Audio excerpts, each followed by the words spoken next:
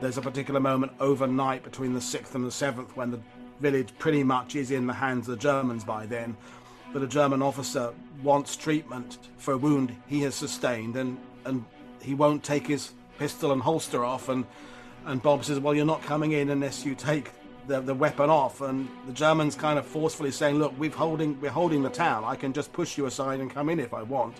And Bob kind of says, because the guy spoke English, yeah, but you won't get my treatment. An excerpt from today's guest, speaking about a little-known incident on D-Day. We'll discuss the book Angels of Mercy with author Paul Woodidge of World War II TV right after this break. I'm Robert Child, and this is Point of the Spear.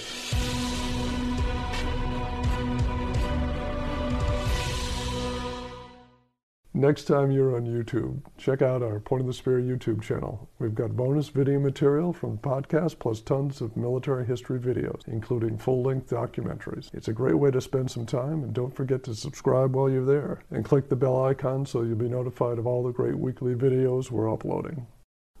Welcome back. Today's guest is an author, filmmaker, and battlefield guide.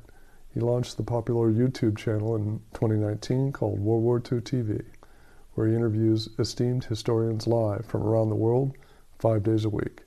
His World War II book is called Angels of Mercy, about two medics from the 101st Airborne. And author Paul Woodidge joins us now. Paul, welcome to the show. Hello, it's good to be back. Absolutely, welcome back. This looks like an excellent book. How did you learn about this story? Well, I've been running a guiding company, Battlefield Tours, in Normandy for 20 odd years, and back in the early 2000s, essentially we were looking for a stop to include after Utah Beach on the way to Pointe du Hoc, and this coincided with when the village of Angerville-au-Plain that I wrote about began to start acknowledging this history it had with a memorial and a stained glass window.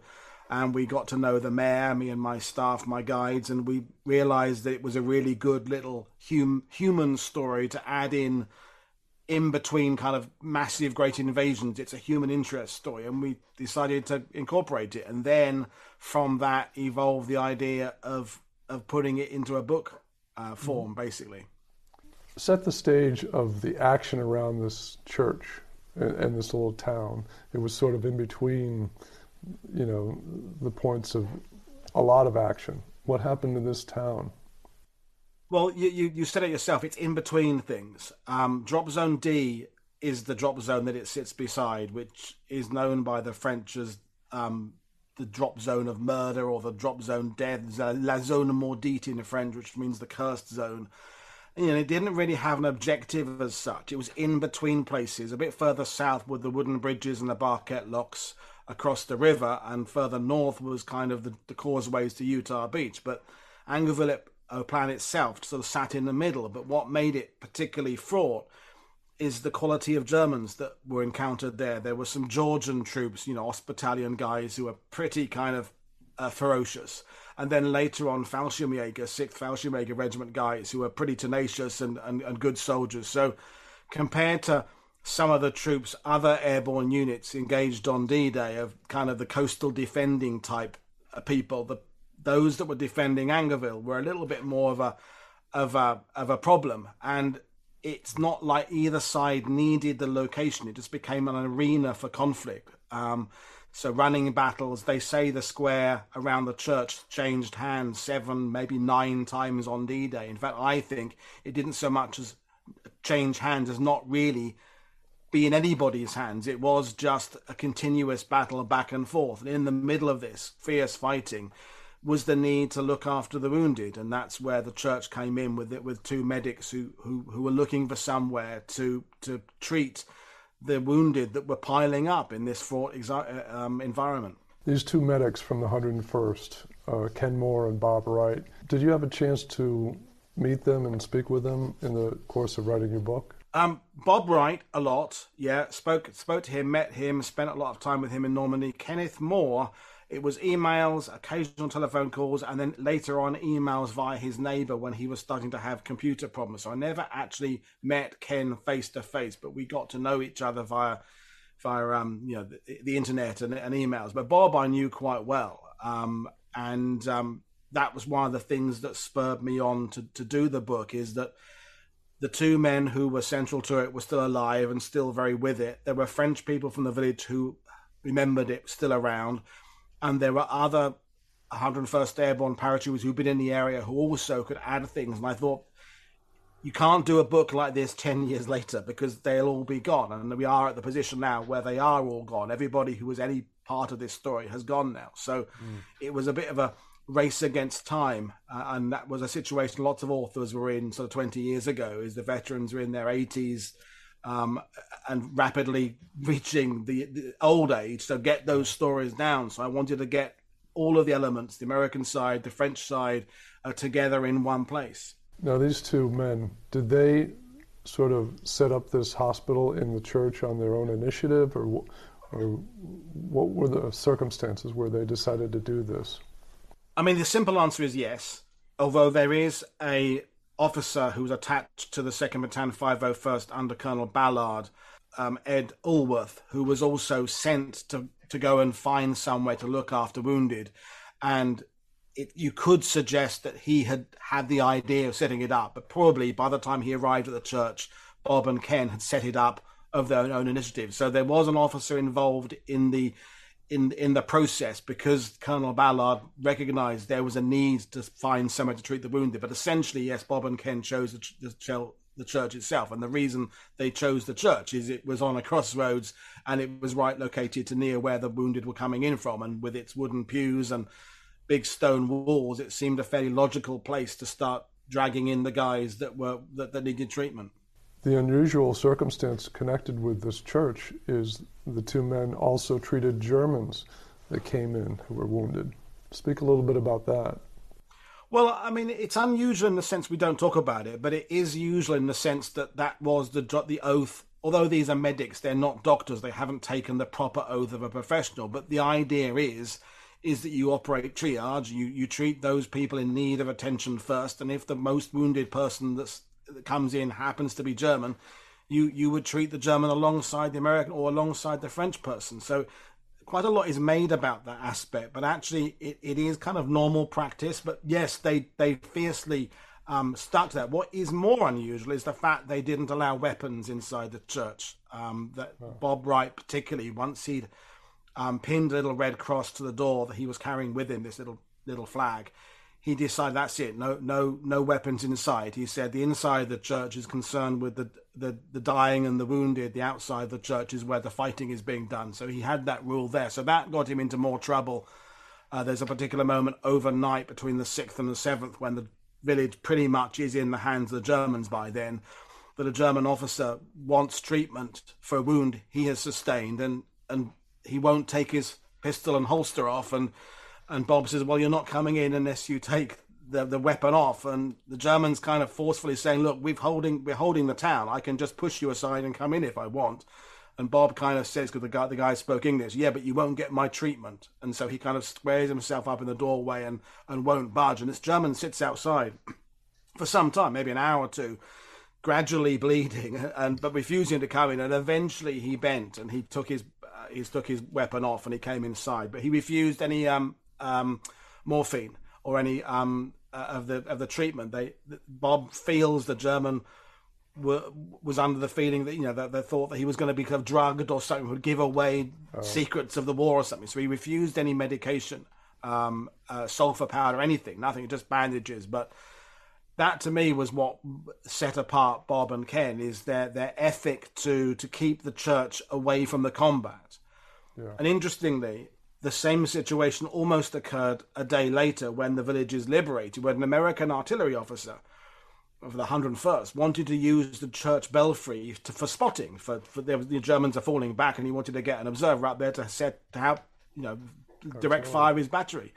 And Bob said, no, it's an aid station. I haven't cleared the wounded out yet. There's still men in here who are wounded, and there are dead buried outside. The Red Cross is still there. You can't use it for a military purpose. We've set it aside as an aid station. The Germans respected it. You must respect it as well. So Bob's principles applied to either side. Once he'd established it as an aid station, that's it. He was very adamant about its status regardless of what's happening outside. Sounds like he had a real force of personality there. He did, and interesting, the two men were very different. And often when I see little internet articles about them describing how great friends they were, and I'm not saying they weren't friends, because they would call each other on their birthdays and they did meet. I've got one photo of them together at a reunion after, I think in the 80s or 90s. But they were more like brothers in the sense they didn't get on all the time. They had that single connection of being in the 2nd Battalion, 501st, and they'd both been medics. But they were very different people. Kenneth Moore from California was very Californian, kind of laid back, 6'2", sort of oh shucks kind of guy. Didn't really get very humble, very very downplaying of his role there. Bob kind of came over with the jumpsuit on, loved doing push-ups to impress people when he came back to reunions, things like that. So I'm not saying Bob was a show-off, but he was very proud of what he did, and so the two men were very different. And it's odd that they get described as a duo, because they were, but they had their distinct differences. I hope you're enjoying this episode. Next time, #1 New York Times best-selling author Mark Greaney will be here to talk about his latest military thriller, Sierra 6. For this book, I kind of had an idea of going back into my hero, Port Gentry's past. He was a member of a paramilitary force, and his call sign was Sierra 6, which is where the title comes from. I think my idea initially for this book was I'd like to delve into Cort's past, not exactly an origin story, but to show you some of his background, right, and keep it with something contemporary at the same time. That's next time. Next time you're on YouTube, check out our Point of the Spear YouTube channel. We've got bonus video material from the podcast, plus tons of military history videos, including full-length documentaries. It's a great way to spend some time, and don't forget to subscribe while you're there, and click the bell icon so you'll be notified of all the great weekly videos we're uploading. So I think brothers is a good description, because you can picture brothers kind of razzing each other and calling each other out. I mean, but when, for example, Bob didn't like it, but this sounds really awful about Bob, when I referred to Ken as a medic, because Bob said, well, he was a stretcher bearer, really, which is true, which is absolutely true. Ken had like 2 weeks training as a stretcher bearer and was an assistant medic, whereas Bob had done 3 months at Atlanta General Hospital to become a proper medic. So right, he felt that status of being an actual medic was worth recognizing, and Ken was always downplaying it. Ken almost didn't want me to put him in the book at all. It was like, well, Bob was doing most of it, and that was their interest. I mean, Ken was the kind of, in a sense, the muscles. They found this wooden farm cart across in the barn or the farm opposite the church, and it was that Ken was using to go up to half a mile away to pick wounded soldiers up and take them back to the church. This is a single person using a cart that's meant for a horse. And Bob was 5'5", Ken was 6'2", so right, it made sense that Ken was the one doing the heavy lifting, although Bob did go out as well. So they worked very well as a duo in their different roles. So yeah, they were special guys, and they always kept in touch, and they loved the fact that they had this shared experience, but that their connection outside of it was they were just different people living different lives, essentially. Sure. Yeah. Are there any accounts that you found? I know you had photographs for the book, but were there any letters that recovering soldiers wrote about the atmosphere or described how it was? Because I was curious about sort of the American and French soldiers' reactions to the Germans coming in. Well, the main thing is I found this account by a guy called Elroy Hugh, who was one of the wounded in the church, via his son, Jim. And without that, actually, I couldn't have done the book. Something like 80 men were treated inside the church, and I was able to put names to maybe about a dozen of them, which I was really pleased to, but it's very, very low number. And of course, one of the things we have to accept is this was the first campaign for the 101st Airborne. Some of the men who were patched up in that church and went into combat again promptly would have been killed in Market Garden or Bastogne or into Germany.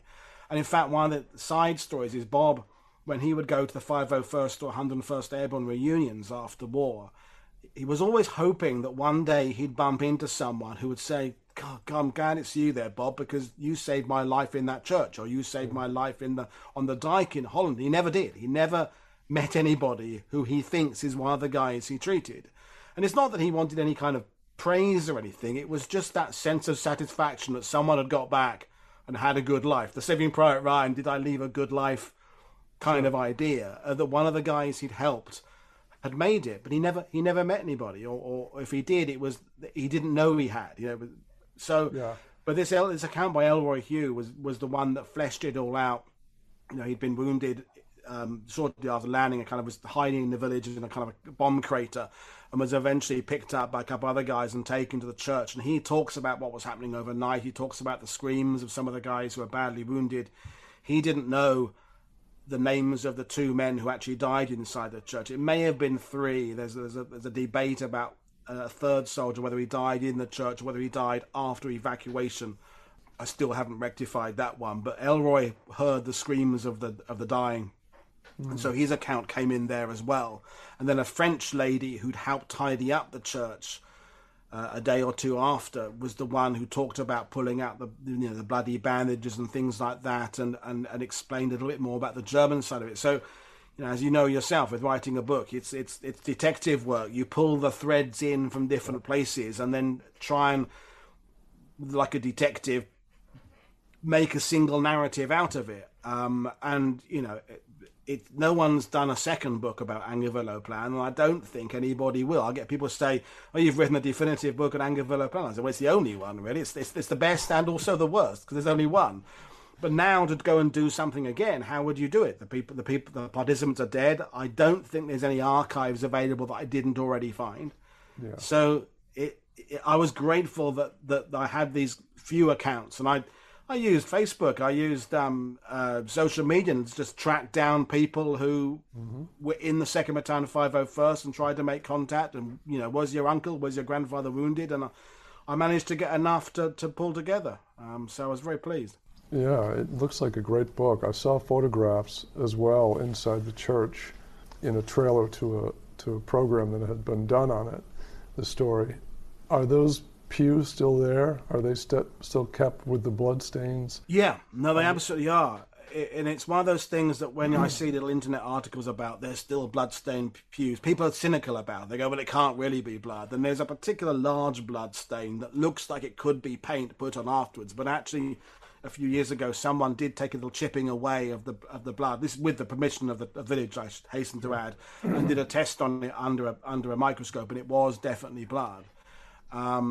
And it had seeped in there, and there's another couple of patches on the floor there that definitely are. I mean, the French lady had actually tried to clean up the church and had managed most of it okay, but I guess, how much spare material, how many cloths how many buckets of water did you take in there, and thankfully she missed a few bits. When I'm taking a tour group in there, and sometimes if it's towards the end of a day and they're getting a bit tired, they instinctively sit down on the pews, and then I have to say, actually, when I get to the blood side, I say to my guys, you're sitting on one of them. They kind of feel they're shocked. Like, no, I like that in a way, and so do the village. They like people to come and connect with it. Run your hand across the wood there. See that blood stain, touch it, sit on it, because it connects people with the history. Because when you're reading a book, everything is distant. Everything is via a separation of the word coming through to you. If you're in that church and you see bloodstains, I've seen it with groups or time and time again, when seeing that bloodstain or bullet holes, in other places is what makes it real. Yeah. And yes, and there's an impact on one of the stones, the flagstones inside the church, where a mortar shell came through the roof during the fighting that didn't detonate. You can literally see where it hit the ground and it crazed it, and it went. And Ken saw this thing land, and it probably would have been an 81mm mortar. That was the size of the German battery nearby. And if that goes off, it's game over for the people inside the church, because it would have been, compact environment. And it didn't go off. And Ken or Bob, I don't know determined which one it was, picked it up and threw it out the window, and it didn't detonate. And when you see that flagstone there with the crazing in it, and you look up, and I should point out, the hole is still in the roof, in the plaster. You can see where it came in and see where it didn't go off. Yeah. And as yourself as a writer, when you're putting that when you're putting that together, and you can put the photos in of where the bullet came, the mortar bomb came in, it creates that validation of what you're writing. It reminds me of going to Gettysburg, and I don't know if you've ever been there, but I have. You go through the town and you can see where the cannonballs hit some of the sides of the houses and the bullet holes, and they leave them there. They don't patch them up because they believe it's history, and I do too. No, absolutely. And, living in Normandy as I do, I mean, I'm grateful that so much of the battlefields are pretty much as they were. Obviously, there are improvements. Roads have to be built, schools have to be redone, and things, and we lose a little bit here and there. And I'm very grateful that the French are able to prosper. And I don't ever say, hang on, the French should keep everything exactly like it was. That's not what World War II was fought for. World War II was fought to give the people of Normandy the right to expand, and they are very, very good at memorializing the events of World War II. But sometimes, if they need to get employment, a business has to be built, and it might encroach onto a battlefield, because the reality about France is that every inch of it was a battlefield at some point. So you can say, well, we'll keep this bit as a preserved battlefield, but what about over the fence there? Someone died there as well. These are the eternal questions that with somewhere like France, where there's 1,000 years of warfare, you can't keep everything as it was to honor the past. Yeah, no, I agree. It is tough. Same with Belgium. Yeah, absolutely. Yeah. Is there, I want to ask you about a commemoration at the church, or a plaque or something that describes this incident? Yeah, there's quite a lot now. The first thing done, I think, was a monument outside to the 501st that mentioned Ken and Bob by name, and the 80 combatants they saved. And then they started doing stained glass windows. All the windows of the church had been blown out during the fighting.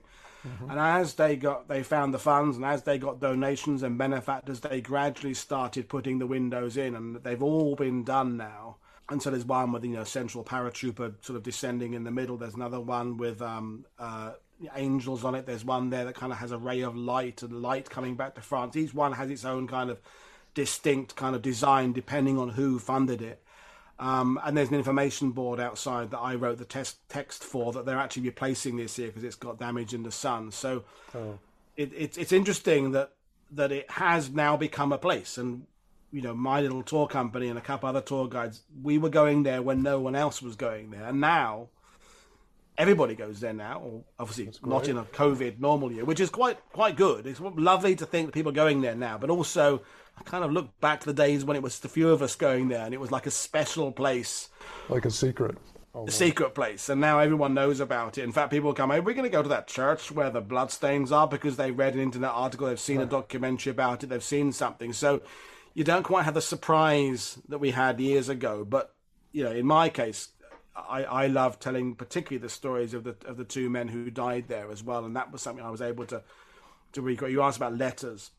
Yeah. Both of the men who died, or the two that I know died, Charlie Johnson and Henry Ostrovsky, both of them I was able to get communications via their family. So Charlie was writing home to his mum, and he was a 19-year-old, good-looking, kind of looked like a young Leonardo DiCaprio, was just loving having all the girls pay attention to him in England, and loving the different food he was eating. And it was all a big adventure to him, and that comes across in his letters. And Henry Ostrovsky was one of twins, and his relatives actually had been massacred in the Katyn massacre in 1941 in Russia, those back in Eastern Europe. Mm-hmm. He had, his twin was flying the hump with the Army Air Corps, and Henry was very much more what would be the word to describe, kind of fatalistic, kind of talking about he thought he was going to make it, but he was always asking letters, I don't know whether we will, and we've got to face this enemy, and he died in the end, and there's a lovely romantic twist that I won't give away, but if people read the book, his girlfriend that he'd been writing to ends up, I won't spoil it, but there's a lovely sort of nuance to that there. And when you can share the letters of someone who died, as you've done with some of the books you've done, and show them where they died and explain the circumstances of how they died, and particularly with this idea of Bob and Ken being just medics, as I said, Ken technically being a stretcher bearer, because the role of medics was essentially, I'm reducing it to its basic concept, was never to be operating independently they were meant to be part of a medical battalion staff with surgeons and orderlies there, and then they would just be doing their job as assistants, essentially. But what happened is they were the only two people with any medical training anywhere near there, and so people are being brought in with head injuries. In the case of Henry Ostrowski, most of his face had been taken off by a mortar shell.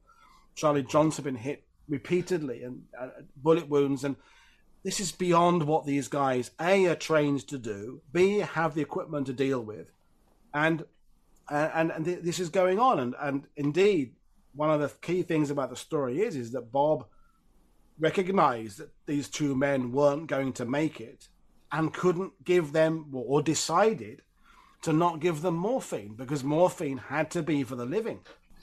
Oh.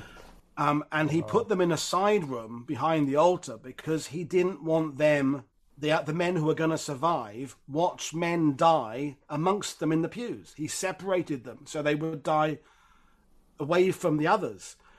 And he would explain to me how heartbreaking that decision was, and how as he would hear them scream, in fact, it was Henry who would scream, I think, and Charlie was kind of quiet, but he would hear them scream. He'd kind of walk across the church towards the doorway with a syringe of morphine, thinking, I could go and take that guy's pain away, but then look at the men behind him who were going to survive, who would need morphine later on, and decided that it had to be used for the men who were going to live. And I should point out, Bob was 20 and Ken was 19, and they really shouldn't have been in a position where they are making these decisions.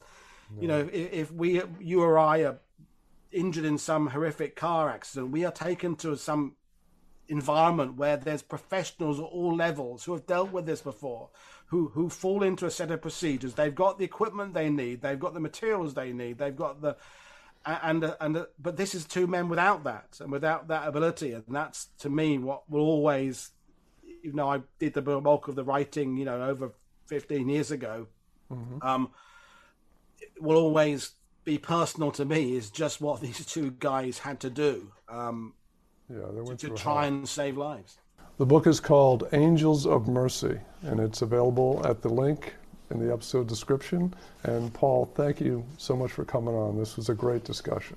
Well, again, thank you for having me. I've enjoyed it. It's as you can tell, I like telling this story, and it's very close to me, and it's even more sad now, as we said, that the fact that all the participants have now long since gone now. And in fact, I just had an email from one of the Ostrowski family a couple of days ago wishing me Happy New Year. So I've still got the connections with some of the people I wrote about, which is lovely. That's important too.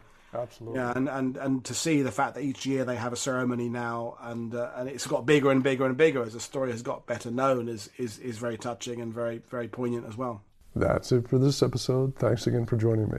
Next time, #1 New York Times best-selling author Mark Greaney will be here to talk about his latest military thriller, Sierra 6. For this book, I kind of had an idea of going back into my hero, Port Gentry's past. He was a member of a paramilitary force, and his call sign was Sierra 6, which is where the title comes from. I think my idea initially for this book was I'd like to delve into Port's past, not exactly an origin story, but to show you some of his background, and keep it with something contemporary at the same time. That's next time. And if you like what you hear, leave a review or a rating, or just click the follow button. You can find me on Twitter @RobChild, where you can share your comments about the show. I'm Robert Child, and this has been Point of the Spear. Music licensed from audioblocks.com. Point of the Spear is produced by RSC Media Group.